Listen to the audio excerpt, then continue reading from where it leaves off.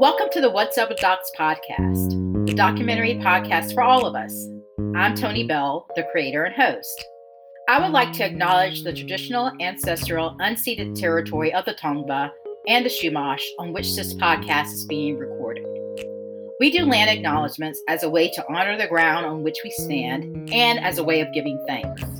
Land acknowledgments are also a small act of reconciliation that recognize the traditional territory of the indigenous people who called the land home before the arrival of colonizers, and in many ways still do call it home. The Gabrielino Tongva Springs Foundation is a nonprofit corporation established to preserve and protect the Karung Vagna Springs area at University High School. The foundation is a community organization that is involved in educating the public about history as well as preserving the cultural and historical resources of the area. The foundation has created a cultural center at the site, which now serves as a repository of artifacts, historical documents, photo collections, and other historical resources directly associated with the history of the Tongva people as well as the high school. In this episode, I speak with an educator, filmmaker, and former chairperson of the Black Association of Documentary Filmmakers West, Denise Hamilton. In our conversation, we talk about Bad West, her latest documentary interactive project called Race Relay, and what it's like to be educating the next generation of international documentary filmmakers. Because Denise and her family have deep ties to the Black liberation movement that go all the way back to Bethune-Cookman College and the Tuskegee Institute, the song for this episode is Mavis Staples' rendition of the gospel classic, We Shall Not Be Moved.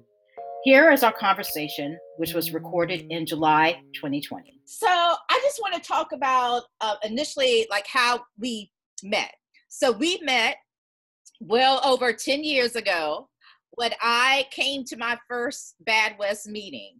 And that was your first Bad West meeting? That was my first meeting, yeah. That was my first meeting, yeah. And for those of you who don't know, but you will know, Bad West is the Black Association of Documentary Filmmakers West.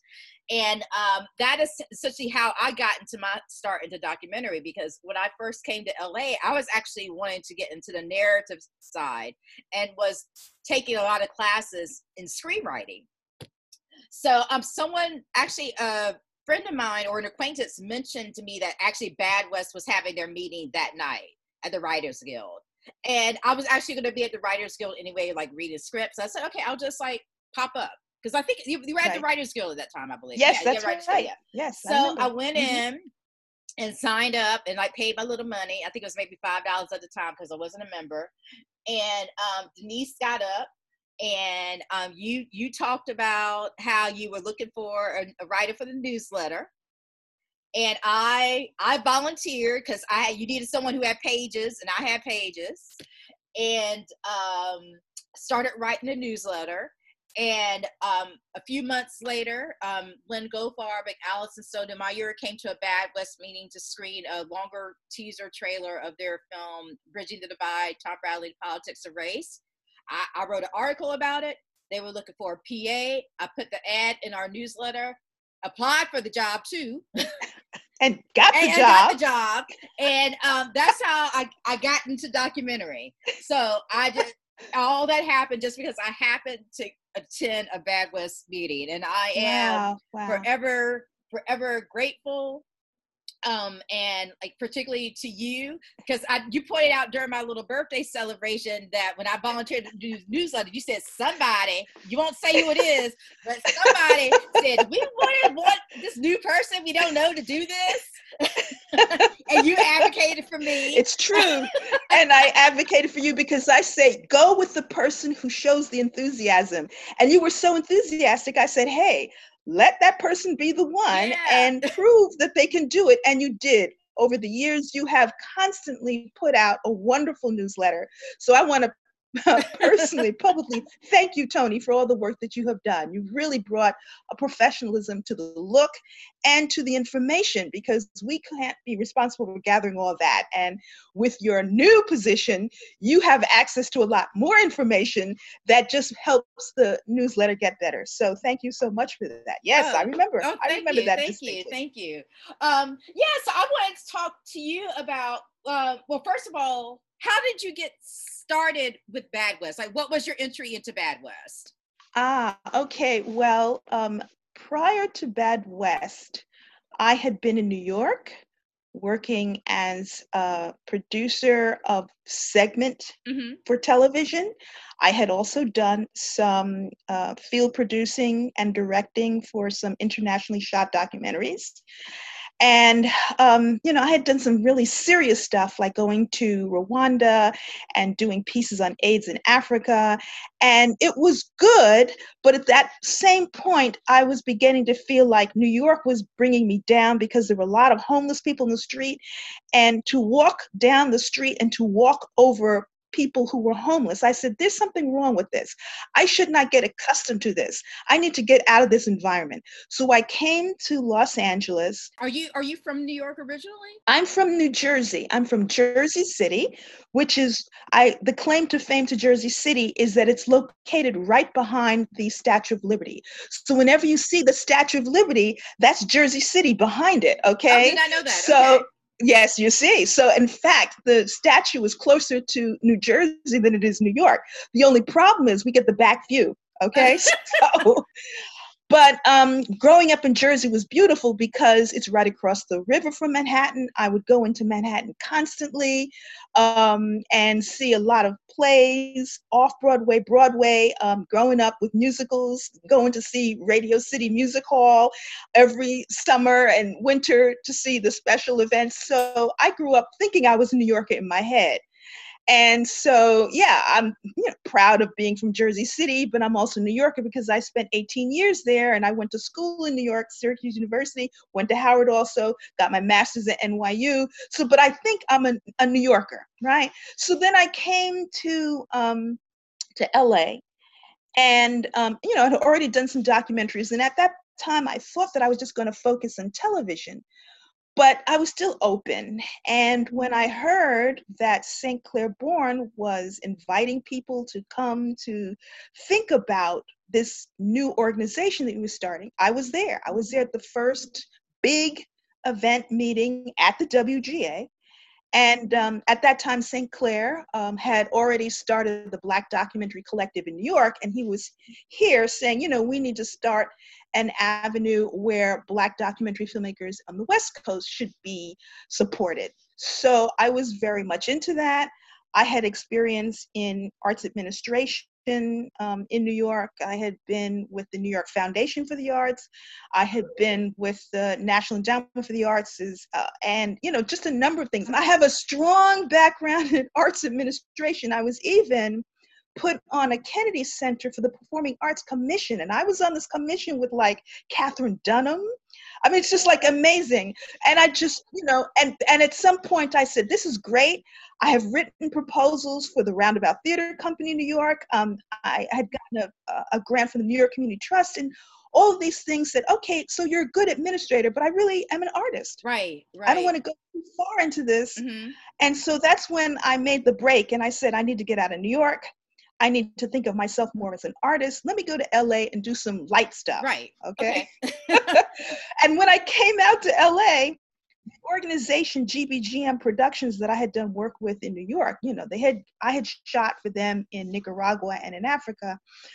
They wanted me to continue doing some work. And I said, well, wait a minute. I came out to LA to do some light stuff and get away from all this serious documentary stuff. Right. But it kept calling you back.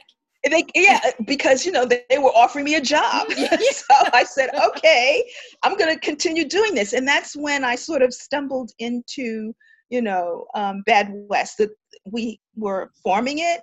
And at that time. You were there at the beginning. At the very beginning. Yes, I was at the very first meeting. I still have some of the files of all those people. This was a huge room packed with people. And in fact, I remember he asked everyone to stand up and say what they did. And I happened to know that when I was at the New York Foundation for the Arts, that we'd actually given St. Clair Bourne a grant.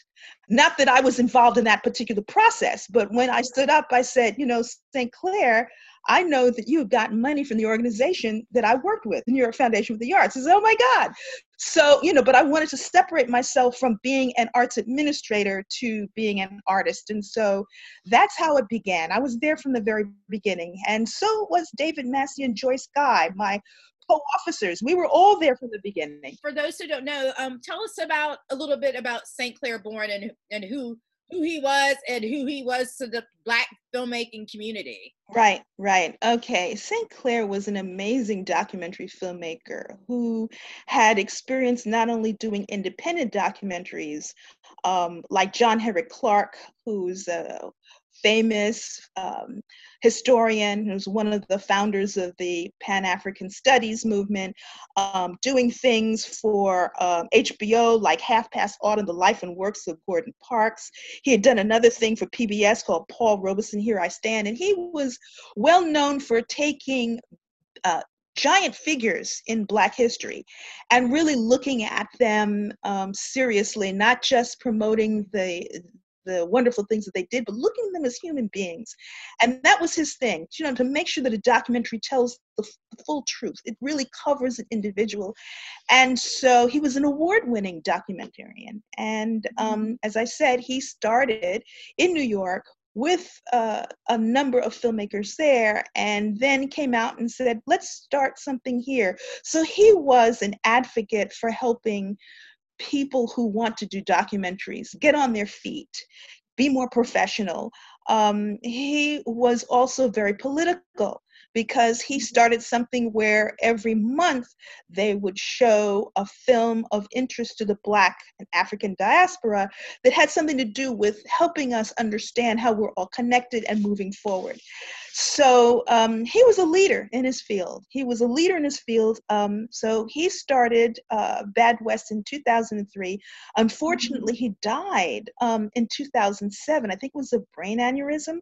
And so we just decided that we were going to continue this. And lo and behold, look how many years it is later. And every time we have our annual function, I think to myself, I think St. Clair would be proud of us, because we're still doing the same thing. We're still holding monthly meetings where young and developing and professional documentary filmmakers can come to get advice, to show off what they're doing, to explore what we as filmmakers should be looking at or can be looking at. So St. Clair was the impetus for all of that. Right.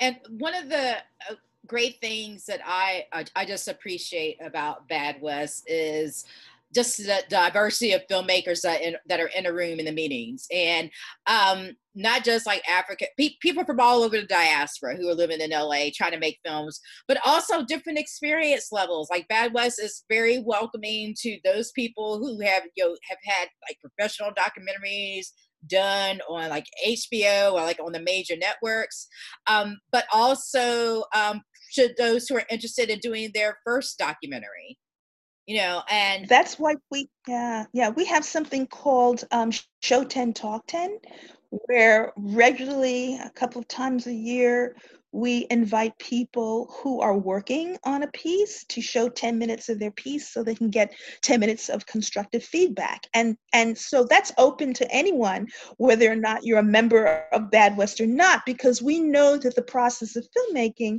can be a very lonely one. Mm-hmm. It is. And isolating.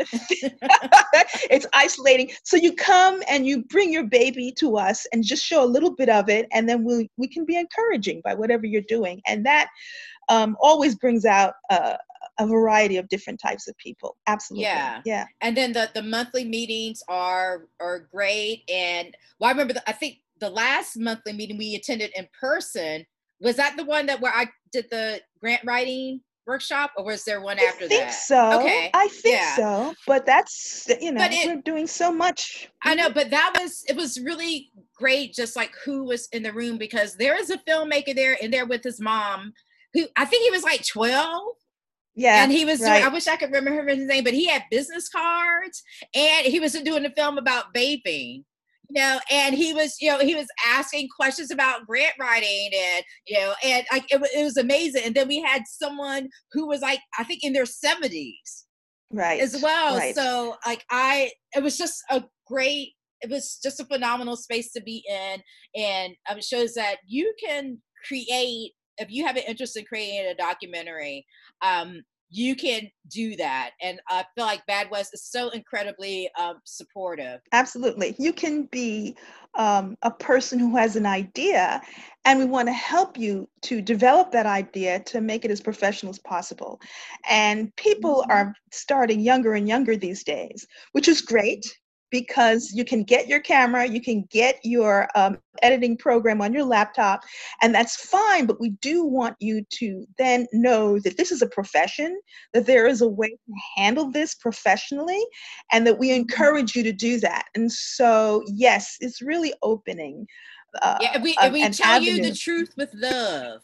So that's right. We do. That's right. Listen, there was one person I recall specifically who had done a lot of shooting, and the subject was wonderful, and the topic was wonderful, but they had done a lot of shooting that really just didn't look good. And one of our officers said, I'm going to tell you this because I love you. I think you need to start over again because your footage really doesn't do its justice to the topic, to the story you're trying to tell. So, like you say, we do it with love, and we're trying to help you understand how to do something professionally, and that's important. So do you want to tell us about some of the new innovative ways because of COVID that Bad West is adapting? Well, I don't know whether we have innovative ways to do it, because I think we're all stuck in this situation where you are you're looking at a screen. But yes, we are interested in doing some technical things which can be explained via Zoom. All of these things in terms of publicizing your work and getting your work out there. These are the kinds of things that we're looking at for the future. Again, we're sort of restricted because shooting is down right now.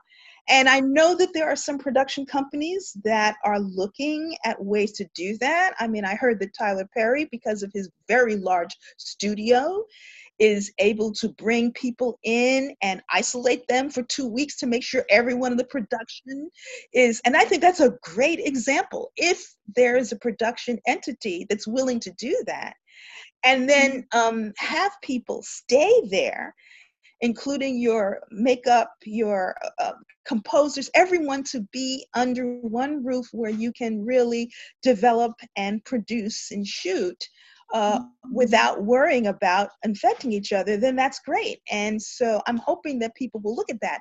I also know that people are taking smaller crews, which most documentary filmmakers use anyway. I mean, they usually only have 2 or 3 people crews, and they are going and shooting a subject if the subject is willing to have the crew with them. I know that people are beginning to use drones now. One of my students, in fact, 2 of my students that had to go home to their countries because of COVID used drones to finish their final piece for the class. Oh, they did? Yes, okay. And it was great. It was great, and it worked. So most of the interviews had been shot before, and using drone footage to go outside and capture what's happening is a way that you can bring your piece outside or bring the outside in, as opposed to having all of your interviews just having someone stare at their screen, which is something else that people are doing. I'm sure that when this is over in 2 or 3 years, we're going to see a lot of films. Oh, you said years. Well, no, honey. Okay. I'm being realistic. I know you are. I'm being I just very, don't like I know, but most of the films that are coming up now are going to be they're going to look very different. Tell us where you teach. I teach at the New York Film Academy, which is a very internationally populated school.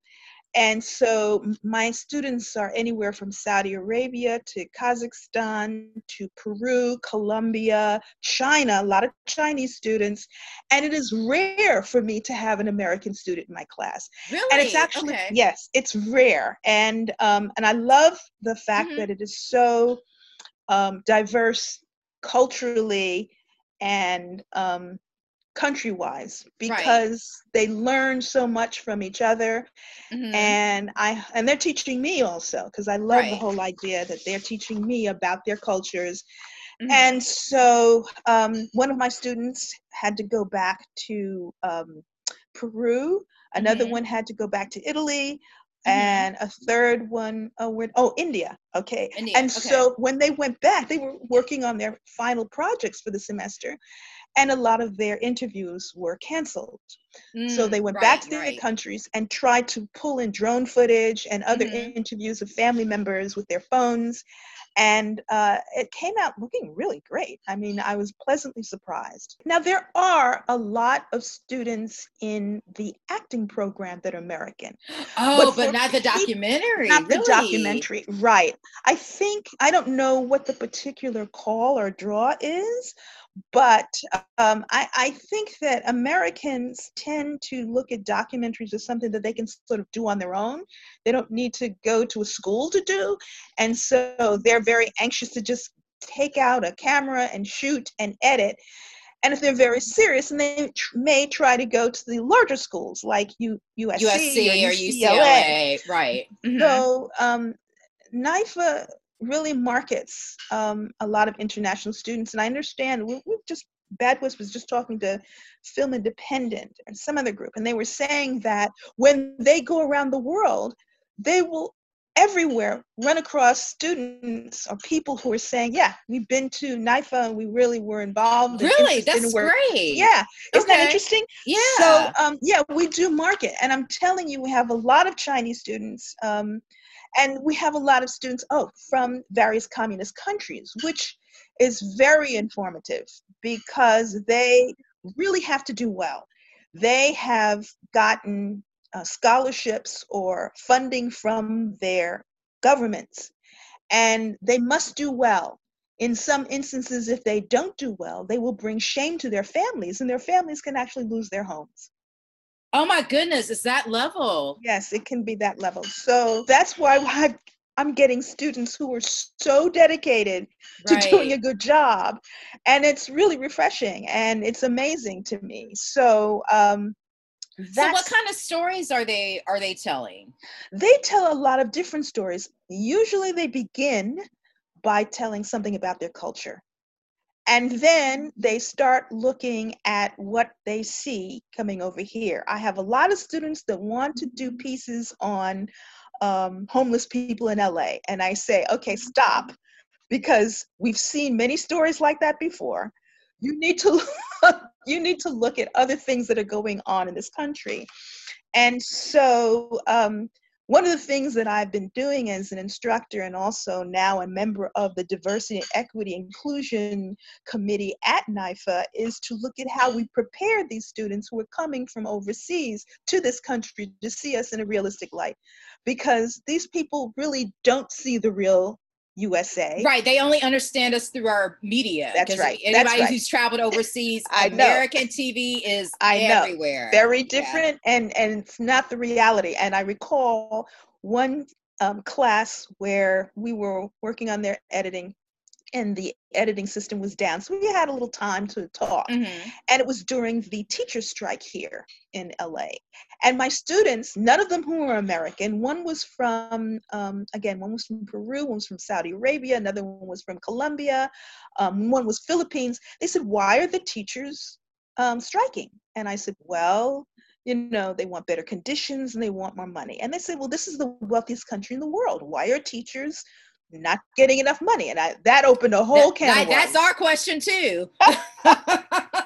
So I spent some time talking about that, and I touched upon the fact that Now our country is split between people who don't really want public education and put money on public education, but there's a whole charter school and private school. And so they're saying, well, why don't they want to put money in the public education? And of course I have to tell the real answer. These are poor brown people and they're not really interested in educating them. Well, what do you mean? And then it became a whole lesson, and it ended up, Tony, being slavery 101. Okay? Because they don't know that history. We don't even know that history. A lot of Americans don't even know the history of slavery in this country and how indicative it is of the racism and also of the economic support of this country based on slavery. A lot of people don't know, like, one of the positive outcomes of Reconstruction was actually the institution of a public school system. Yes. Which was going to educate everybody, including like poor whites. Right, of course. But then, that got sidelined because, of racism. Of racism. Yeah. And when they sold us out, when they gave the South Reconstruction back, like in exchange for the presidency, but that's a whole other history. Yeah. And that's a whole other history that we won't even try to deal with today. Right. But the point was that these students from all these different countries come here with a certain mindset about America, and then they want to do some pieces about America. And I say, okay, well, let's take a step back. You need to know a little bit more about this. And it's eye-opening to them, but it's also eye-opening to me to have them do pieces that incorporate their culture. So it's wonderful. It really is wonderful. It is challenging because, I as a Black woman also am facing a lot of people, males, for example, from Saudi Arabia, who have never had a female or Black woman.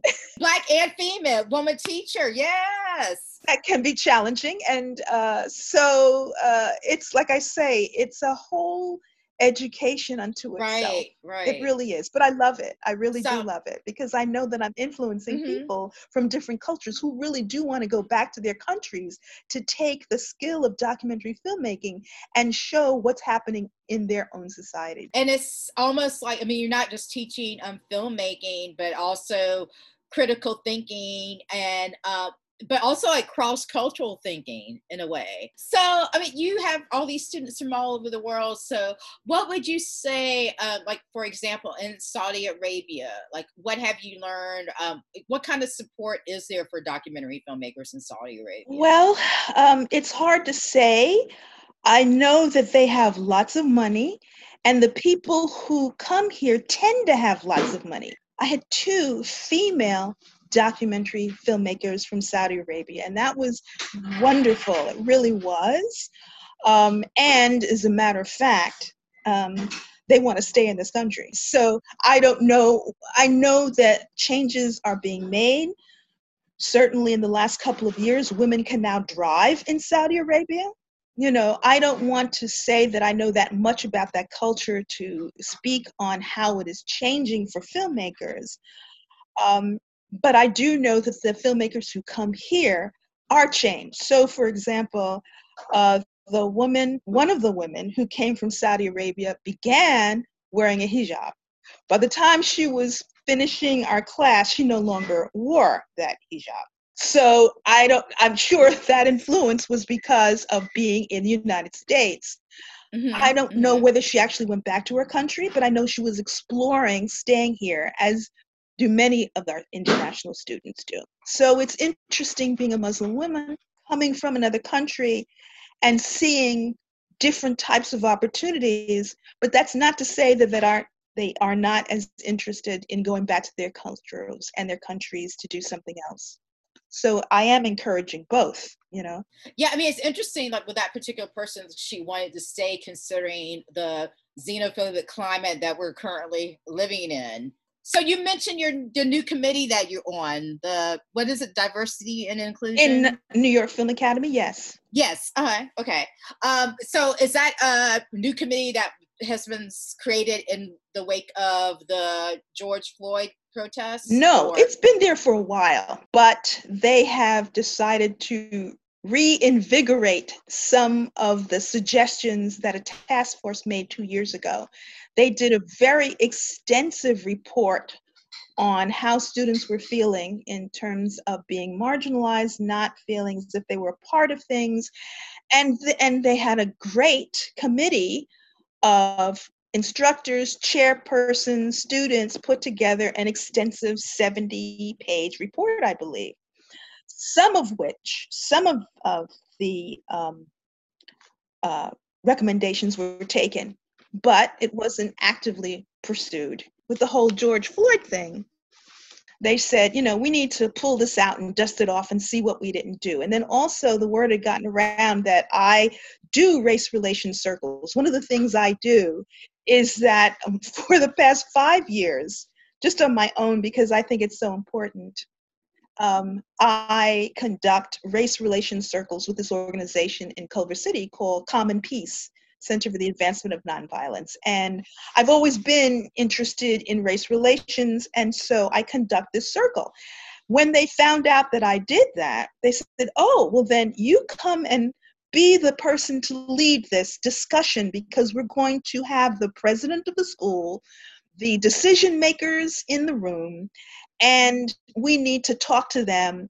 But because we've been here and we've been a part of this DEI committee and nothing really went as far as it should have, you coming in as a new person can sort of be the spokesperson for this. So let me tell you, I did. I really came in and did that. Mm-hmm. I'm going to ask, how is that going? Oh, it went well. It just happened a few days ago. Okay. So far, so good. So far, so good, because in addition to it being a crash course on racial injustice, because we said we need to start from why students feel marginalized in here. We need to understand what white supremacy is and how it is part of the systemic institution of racism. We need to just start from a very basic understanding of how that operates in different educational systems. So I had these clips that I brought in that were really good. A 5-minute clip on this, structural racism, a 5-minute clip from Brian Stevenson from the Equal Justice Initiative talking about our culture and our society, and saying, let's start from there. And then let's look at this document that you put together 2 years ago, where there are certain things that you didn't really address. Let's address those. And then after that, we had the quote unquote decision makers break up into breakout rooms to talk about their concerns and issues around white supremacy, white fragility, and what can you do as an anti-racist, okay? And I made the definition. It's not enough to be silent anymore, a silent bystander and say, I'm not racist. You have to be anti-racist. You have to be active. So we broke them up into breakout rooms. And then when they came back, they were smiling. And I said, oh, well, then that means that it wasn't so bad, was it?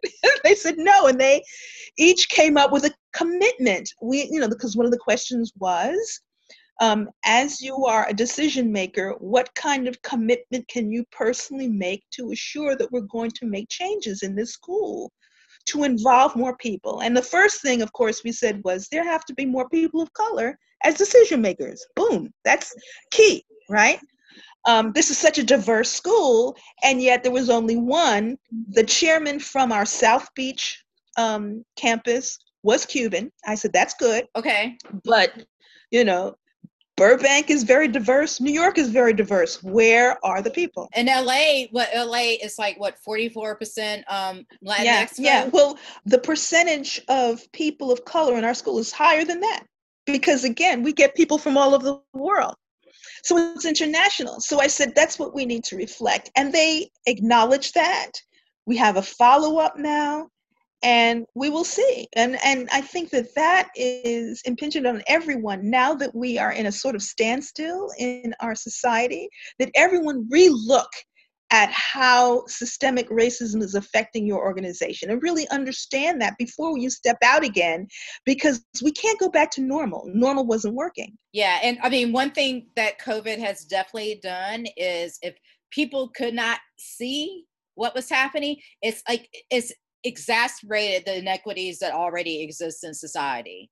Like to the point that really those who were in their bubble of like blissful denial, cannot, like, they've been forced out of it. Well, that's one of the things that I also mentioned in this meeting after I asked them to raise their hand if they consider themselves a person of color, and only one person did, the Cuban.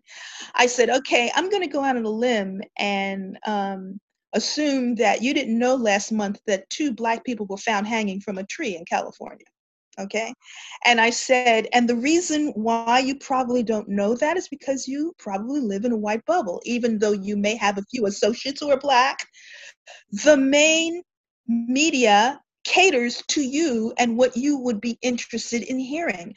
So you're not going to know some of the information that I know, being a person who's been forced to find other avenues to find information that is pertinent to me. So that alone means that you're going to be sheltered from information that you need to be hearing. And it was true. They hadn't heard that, and a lot of people don't know about that because main media is not interested in saying things where it gets us upset. Like they said that the police said that these were labeled suicides. And I said, okay, point number one, Black people don't hang themselves from trees. Not in public, in trees, honey. Yeah. Even those of us who struggle with depression, that is not the way we think about going, because the historical implications of that. Of course. So, if you don't know your history, and you are also relying on only certain media, you're not going to know the truth. You're not going to know what's really going on out here. And you do yourself a disservice. And you also are perpetuating this whole, internalized racism and institutional racism that's going on. But also, if you look at the history, they've always been blaming our deaths on suicide. When we get shot in the back, it's suicide. When we get rolled up in carpets, and as in that young brother, I can't remember what it was, but his organs were removed. I remember that. Yeah, they reopened this case recently. That happened a few years ago. That was supposedly suicide. We are very creative in our ways that we commit suicide, apparently. And just kind of give a shout out to Jackie Olive's film, which is I think on Independent Lens, Always in Season, where in that film she looks at essentially this phenomenon of neo-lynching of Black men hanging themselves from trees, in the modern century. But I want to I want to stir the pot a little bit. There's a show on Australian TV. I really love it, and I have insomnia, so sometimes I end up watching this in the middle of the night.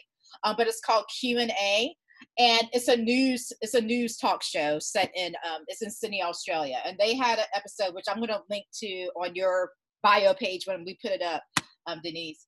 It was a show called Hard Truths, and it was a panel in response to the protests around George Floyd, because there were actually George Floyd protests in Australia, but all around the world, as we know. Isn't that amazing? It's encouraging because more people are beginning to look at this and recognize that it's more than just George Floyd that we're talking about. Exactly. For those of you who don't know, Aborigines in Australia, who actually refer to themselves as Black, are actually die at a large number in police custody. But they had three mothers who had lost their children to police brutality. And on the panel were two Aboriginal, one was an actor, and two actors, Nakia Louie and Maine Wyatt, and then African Australian who's an activist as far as police brutality. Her name is Nyadol Nguyen, and then two white male politicians. I won't say their names. So obviously Nakia and Nyadol and Maine, the folks of color on the panel, were very, very adamant about what was happening to Aboriginal communities. And in fact, the African Australian, Nyadol Nguyen, she actually apologized to the two Aboriginal folks who were on the panel in the audience, because she said, I know the name of George Floyd, but I don't know the names of Aboriginal men and women who have been killed at the custody of police. That makes me emotional, But one thing, all three of them were pointing out to the white politicians, because the white politicians were talking about, we need to have a dialogue, we need to have a conversation, right. Which, to me, when I hear those two things, it just feels like gaslighting to me, because but what Mayne said, he was a comedian, he was not being funny on this day, honey. He was very passionate. He says, we've been telling y'all what to do. I was about to say y'all. I don't think they say y'all in Australia, but maybe not. That's my Southern translation. We've been telling y'all what to do for years, and there have been committees and commissions, and you know what to do. You just don't want to. And the white politician was like, oh, yeah. So, like, my question is, what do you do when, and particularly, I know this is the conversations that's happening within the U.S., but also within the documentary communities, specifically when white folks are being called out on their systemic racism, particularly their white fragility, because I think the white fragility is something that's more prevalent in the documentary community. There seems to be more concern about being called out. And then they want to talk about it, but they think about talking about it as actually doing something about it. They just want to stop there. So how do we navigate that when they're like, oh, we talked about it, aren't we good? Ooh, ooh, ooh. And and then Black and brown and other BIPOC are being basically still not having access to those avenues of power. But these folks are over here who still maintain the power, like, oh, we're cool because we're chit-chatting. Right. No, the first and foremost thing is that people of color need to be part of the decision-making process at every single level. And that starts from the top. That is so very important. And what we have been taught in some insidious way is that we don't have the power to do that. And there's far more of us than there are of them. And that's what I have to lay my foot down, So the demands are that whatever position of power you are in, we must be a part of that. We must be at that table discussing it. So that starts with, again, the kind of conversation we had at NYFA and said, it's not even only saying, well, we're going to bring on a person of color to represent. No, it's not one person. You need to just have more voices in the room, period. All right.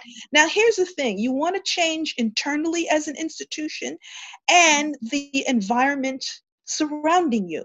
So, for example, what I said is it's not enough for an educational institution to look at how they're redoing their curriculum to include the points of view of people of color in what is being taught, and decision makers on who is going to teach these classes and how you bring in certain people and whether or not you have funds for certain types of subjects that in the past you have overlooked. But then as an educational institution, you need to join with other organizations to then look at what's going on in the community, to keep each other apprised of what you're doing, so that you're saying, okay, we are a school doing this. What is your group doing? Then the other thing is you then form or work with alliances that are already in place. So that here, if you have a chamber of commerce, if you have businesses that are working, example, in Burbank, okay, who's in that chamber of commerce? You need to have all the organizations representing different people of color in there, okay, so that you say, as a business entity within this city, are we looking at how to change racist practices within our businesses, okay? And then as that group, you're getting more and more power to then go to a police station and say, hi, we're the Chamber of Commerce and we want to work with you on developing policy for community policing. Now, the police group has to listen to you. They really do, because they're supposed to be representing the business community.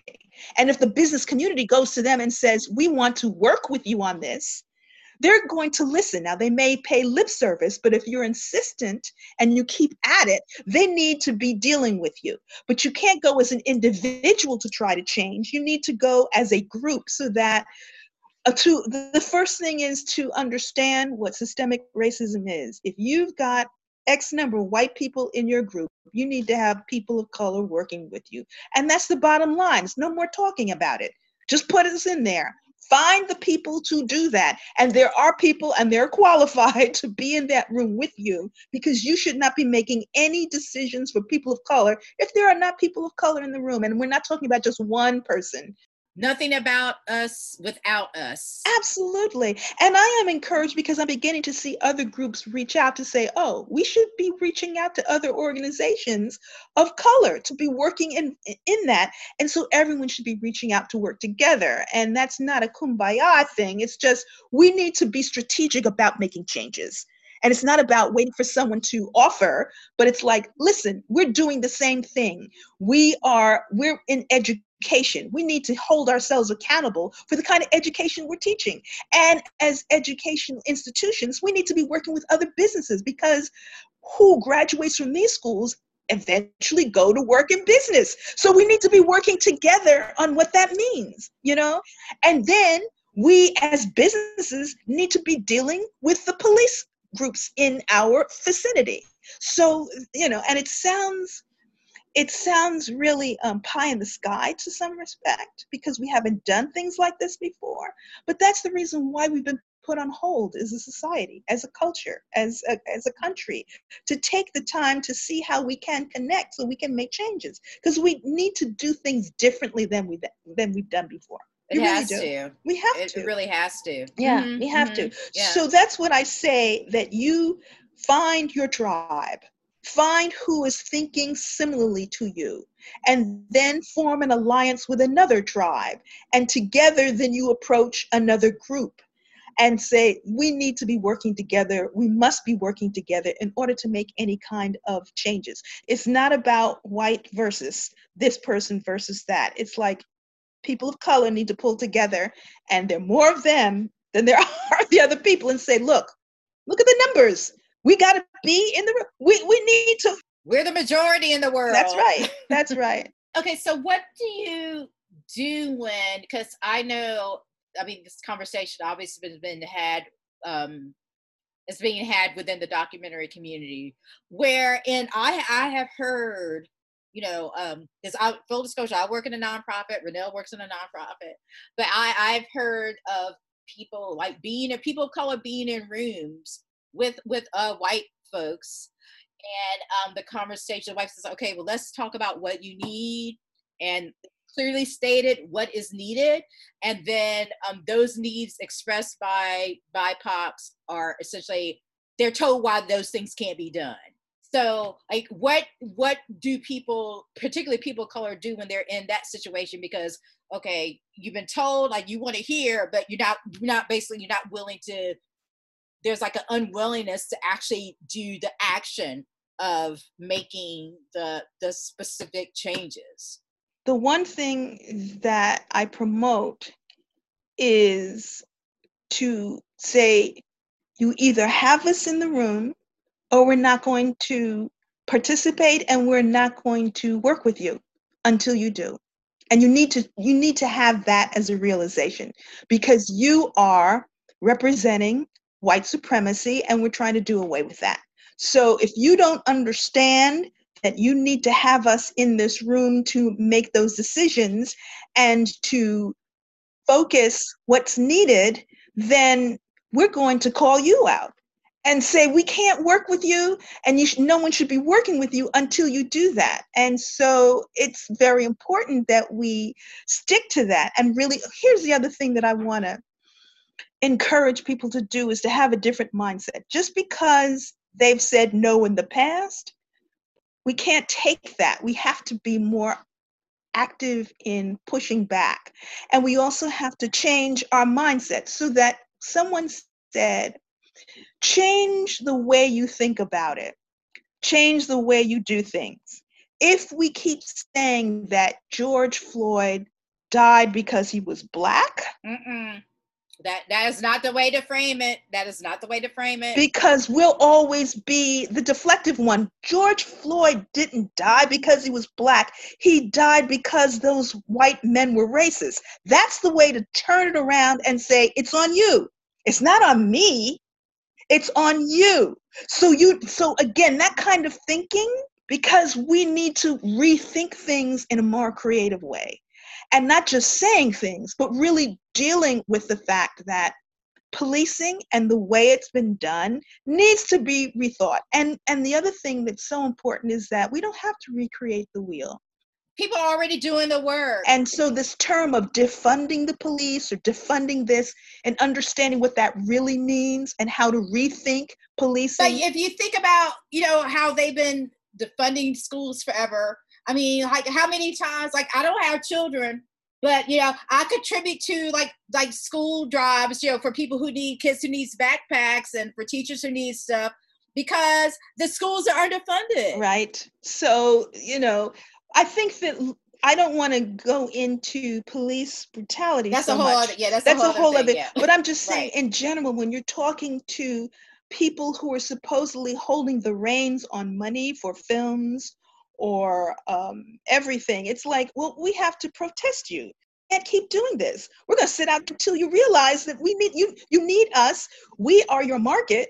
We are, you can't continue doing the this. content. But also, I think it's also, I mean, you speak about the need to kind of clarify language around things, because I think, particularly when we use the phrase like, making sure that we are in the room, that means different things to different people.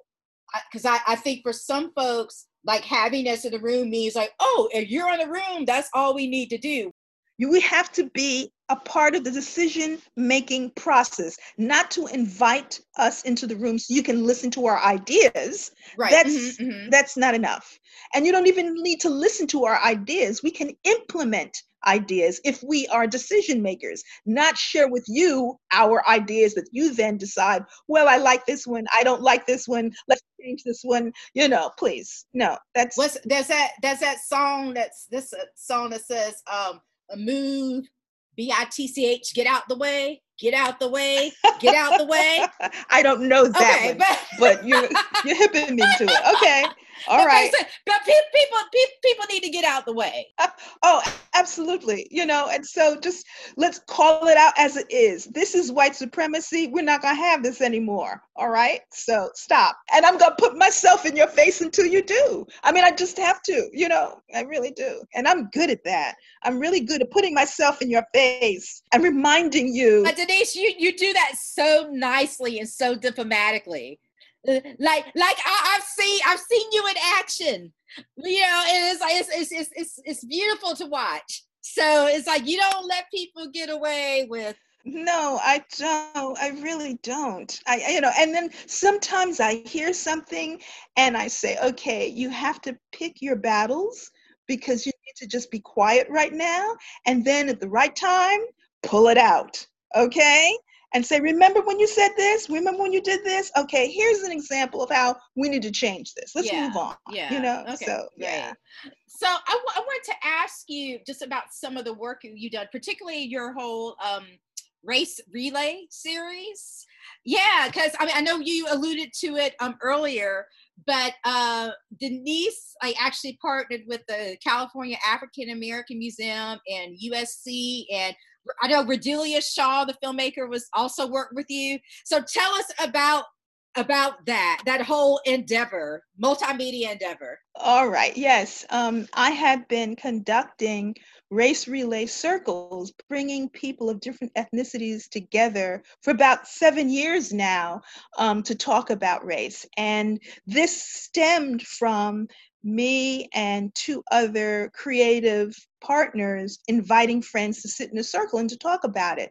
And when we did that, we realized that there was a production there. And so we created something called Race Relay, which is a multimedia production involving particular stories about race and how it's affected people, combined with images of what's going on in the world about race, and putting that in a presentation where then people then respond to the actors, and then at the very end get to say and speak their own truth around racism. So it was trying to get people to understand that we can create a safe space to talk about race if you focus on your story, as opposed to pontificating about what the politicians are doing and what they think Black should be doing or whatever, but just talk about how individually it's affecting you. And so we've done that production now. Every time we do the production, we do it on behalf of a particular nonprofit organization. So for example, I worked with a Filipino organization where we got stories from Filipinos about how racism has affected them.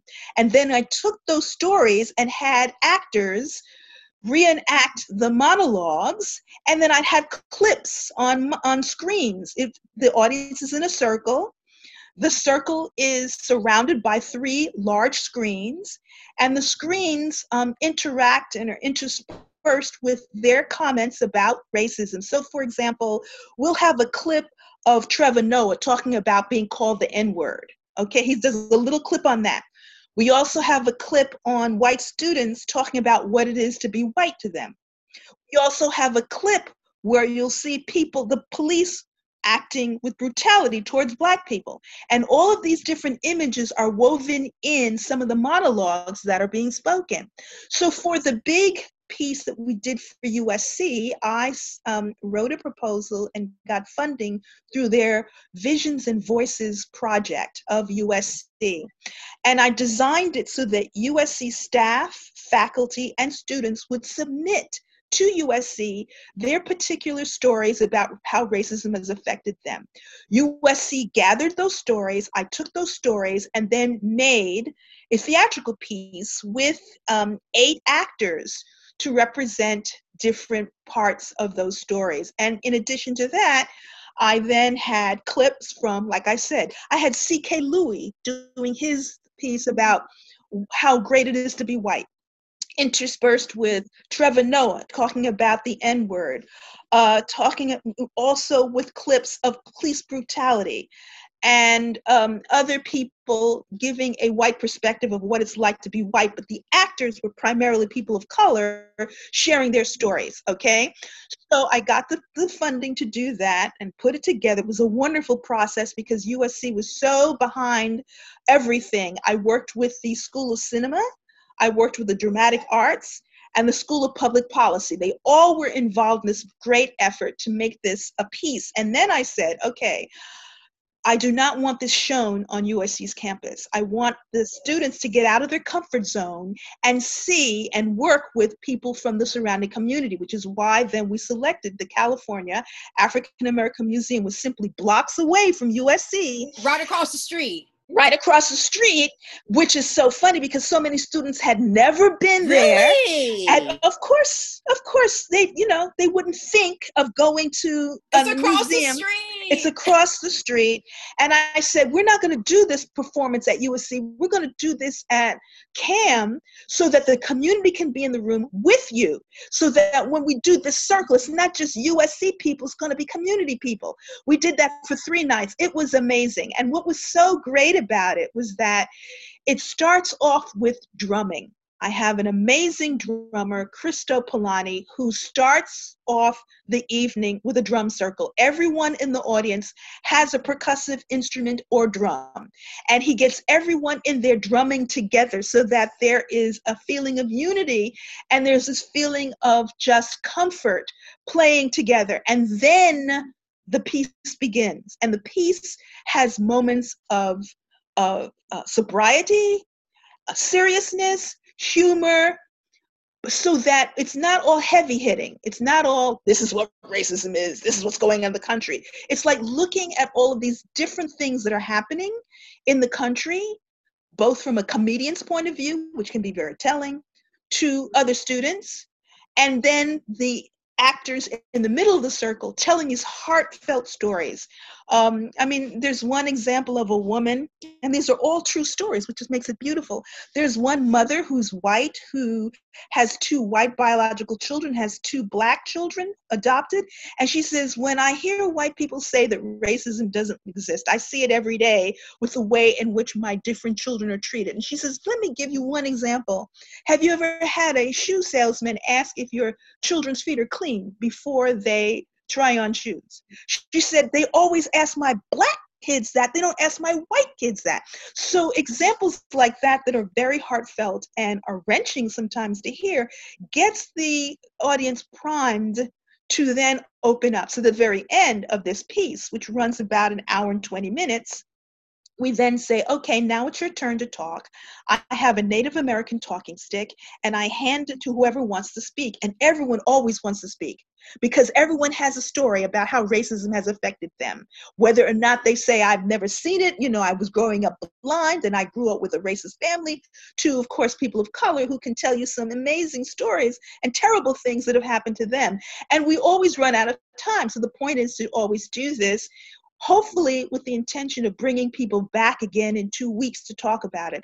And what we did, in addition to having that theatrical piece, we had virtual reality piece that went with it, so that we shot a story that was based on one of the stories. And then when they came back the following week or 2 weeks, I think, they had virtual reality headsets to then re-emphasize what had been seen before, to talk. So there were people who came that first time and then they came back. The second time they came back, there weren't any actors. We didn't have all the screens up, but we did have the virtual reality program that they could look at. And then we'd say, okay, now let's talk about this. And everyone said it was successful. CAM was very pleased. They said they had never had a turnout like this before, where people would sit there, watch this, become emotional and talk.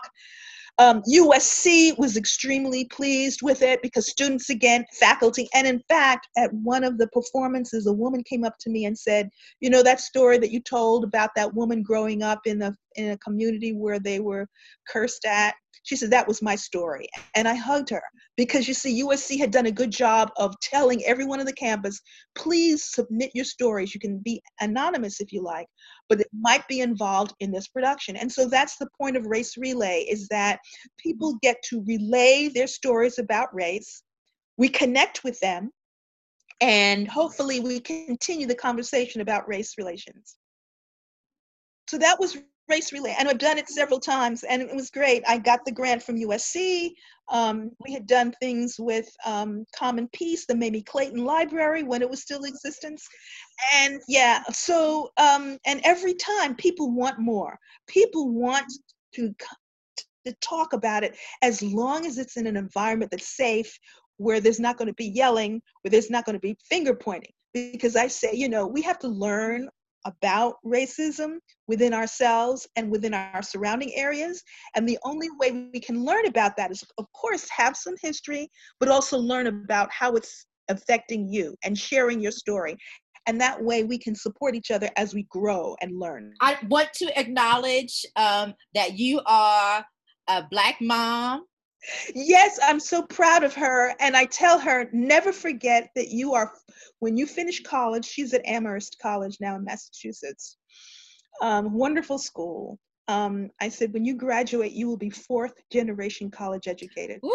Which is amazing. Yeah. And what's so amazing is not only is it 4th generation on my side of the family, but 4th generation on her biological family. So is that deep or what? And, I just want to give a little shout out to my family who, my father, who was the youngest of 10 children, who was the valet of Mary McLeod Bethune, that's how he paid for his tuition to go to Bethune-Cookman College. Mary McLeod Bethune wrote his recommendation letter to W.E.B. Du Bois, okay? And that's how he got to Morehouse, all right? So my father is a Morehouse man. My father, yes, and a Bethune-Cookman man, okay? So, and became a principal of a school in northern Little Rock, who stood up to the white Board of Education because they didn't give the Black schools decent books, okay? And married my mother, went to, and became a principal and high school teacher. And so that's on my father's side. On my mother's side, my mother not only went to Arkansas State, but her mother went to Arkansas State and her father, Tuskegee Institute. So my mother's parents, my mother, who was born in 1918, both her parents went to college, okay? So that's why, I'm very proud of this heritage. I knew when I was a young kid how wonderful Black people were. I had, and so because my dad had pictures of Mary McLeod Bethune, my father had some of his college papers from W.E.B. Du Bois, where Du Bois's name, I still have them. Where has, and in fact, I mentioned that to Cornel West when I met him once. He said, "Oh, I want to see those papers." So, I've always been a proud Black person. Okay. And so I feel very fortunate that I had some very well-educated parents that taught me that, and never had self-esteem problems. I had a healthy ego. And someone said, racism is terrible, but Blackness is not. Okay. Black people don't spend all their time dealing with racism in terms of fighting. Sometimes there's a saying that sometimes the way we fight racism is to bring our Black children up with understanding what joy is. That's the way that you can fight racism as well. Okay. So many of us breathed a huge sigh of relief when we heard that incredible news about the election of the Biden-Harris ticket. That weekend, the Arts Administrators of Color organization had their annual conference, which they held virtually. In one group, one person pointed out that BIPOCs navigating predominantly white institutions might begin to see support withdrawn from diversity, equity, and inclusion training because, as someone explained, Kamala's in, so racism is over, and so is sexism. There is also a meme going around on Facebook jokingly saying, now we can get back to normal racism. But as Denise says, we can't go back to normal because normal wasn't working for a lot of us. So, what will you do differently?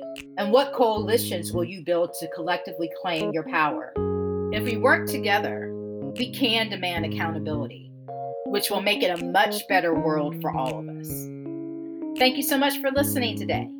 Please remember to rate, review, and subscribe on all your podcast platforms. Visit our website at whatsupwdocs.com. That's whatsupwdocs.com. And make sure to sign up for our mailing list to get the latest show news. You can find us on Facebook and Instagram at What's Up W Docs. Again, that's What's Up W Docs. And remember, keep telling your stories. Today's program was hosted by Tony Bell and produced and edited by Renelle Schubert. Music is by Sierra Thomas.